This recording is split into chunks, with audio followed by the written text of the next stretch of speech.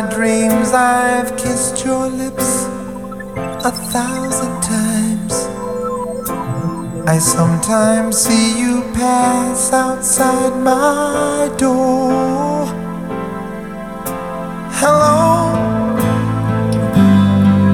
is it me you're looking for?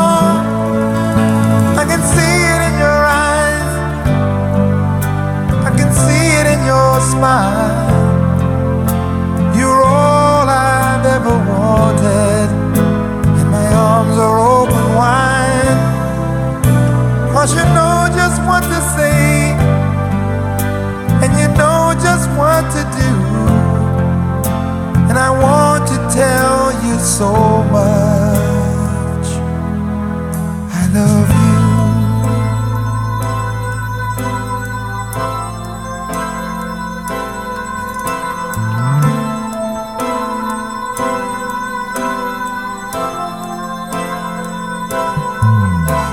I long to see the sunlight in your hair and tell you time and time again how much I care. Sometimes I feel my heart will overflow. Hello, I've just got to let you know, 'cause I wonder where you are, and I wonder what you do. Are you somewhere feeling lonely, or is someone loving you? Tell me how to win your heart, for I haven't got a clue. But let me start by saying I love you.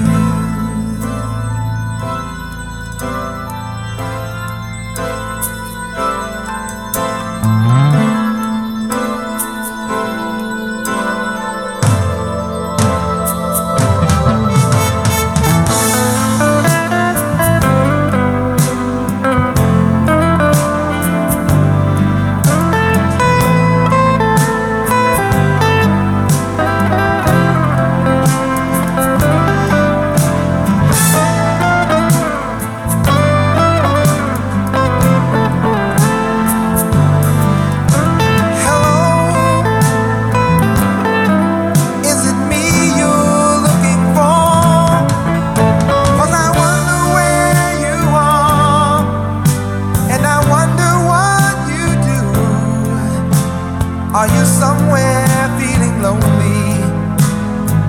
Is someone loving you?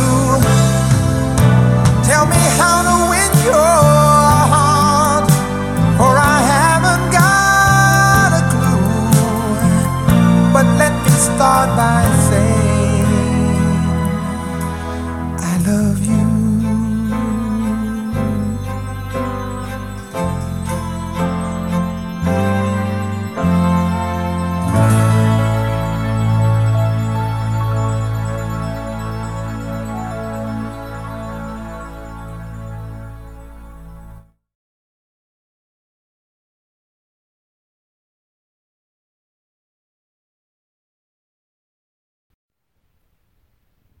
Well, here we go.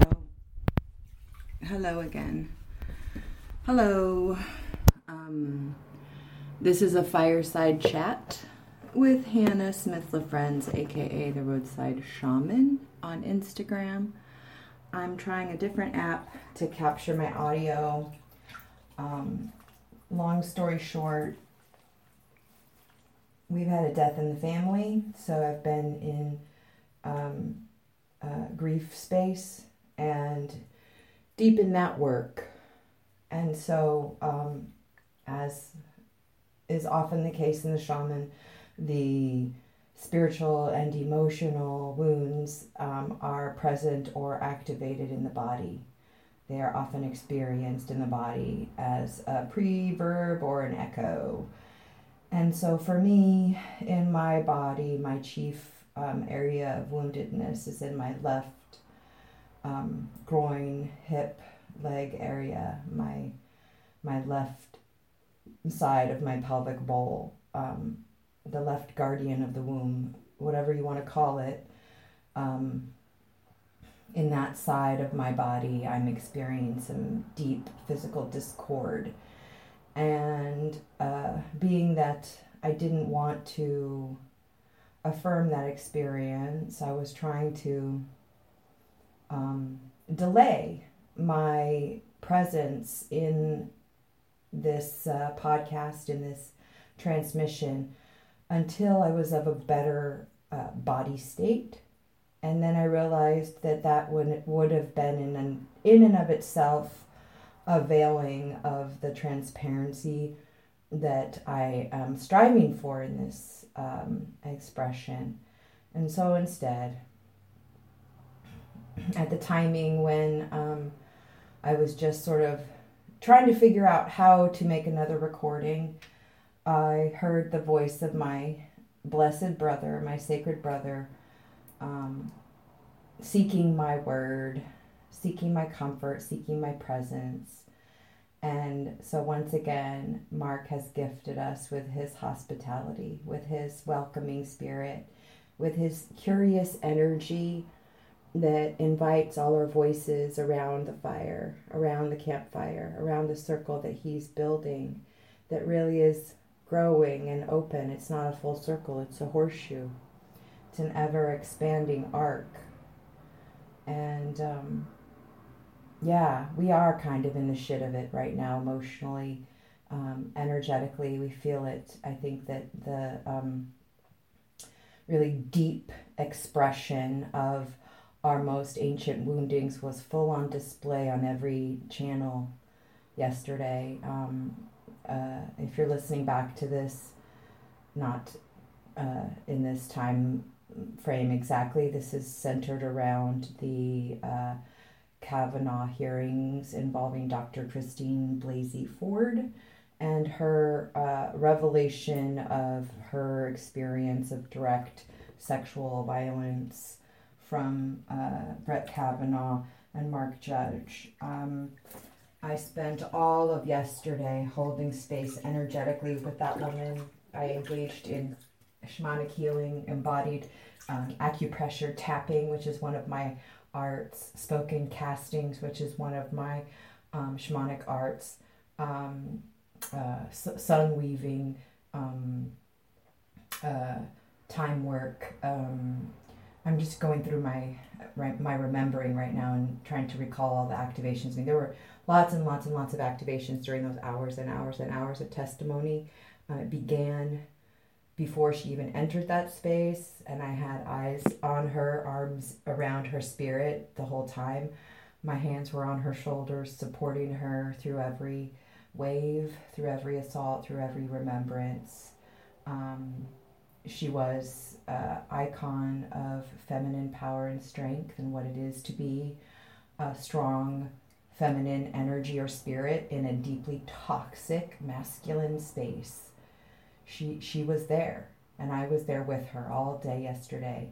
I gave her the fullness of my time, attention, talent, energy, focus. I gave her the fullness of that. And as soon as she left, and as soon as they invited her assaulter, I withdrew my attentional focus and my energy, primarily maybe 90%. I tapped in on occasion to see if anyone was questioning him in a way that I found affirming or enlightening, or in some way expanded my understanding of the situation. If it was him just speaking again, or if it was one of his affirmance, I just did not give them the honor of my attention or time, and I navigated away. At the specific occasion, at the specific timing, the encounter, let's call it, of Brett Kavanaugh, when he was invited to begin his statement, I withdrew my attention completely by applying it concretely to a new attentional focus. That new attentional focus was something I was not able to give at the time because I was a child 27 years ago still. In 1991, I would have been, I guess I would have been 15. I would have been the same age as the complainant. When Anita Hill testified. When Anita Hill testified in 1991, I was not able to listen to or watch her opening statement. And so during the time that was allotted to him, I listened to her statement and I read affirmations and I repeatedly silenced the voices that were rewounding Dr. Ford. Because surely there were several voices that were just intent on re-injuring and re-wounding that person so as to get them to be destabilized and to withdraw their complaint. They tried to make this process so terrifying that she would, as is often the case, not step forward, not speak up. But instead, this time, with the fullness of the support of the entire feminine consciousness, holding our collective breath and willing her forward to speak. Surely she spoke with our breath. She tuned that expression through her very lungs with the water that she was sipping, with the coffee medicine that so many of her allies and friends hold dear and sacred as powerful medicine. She was powerful in that moment because she was speaking with our collected indrawn breath. She was speaking with the collected indrawn breath of the entirety of feminine consciousness. That is the power with which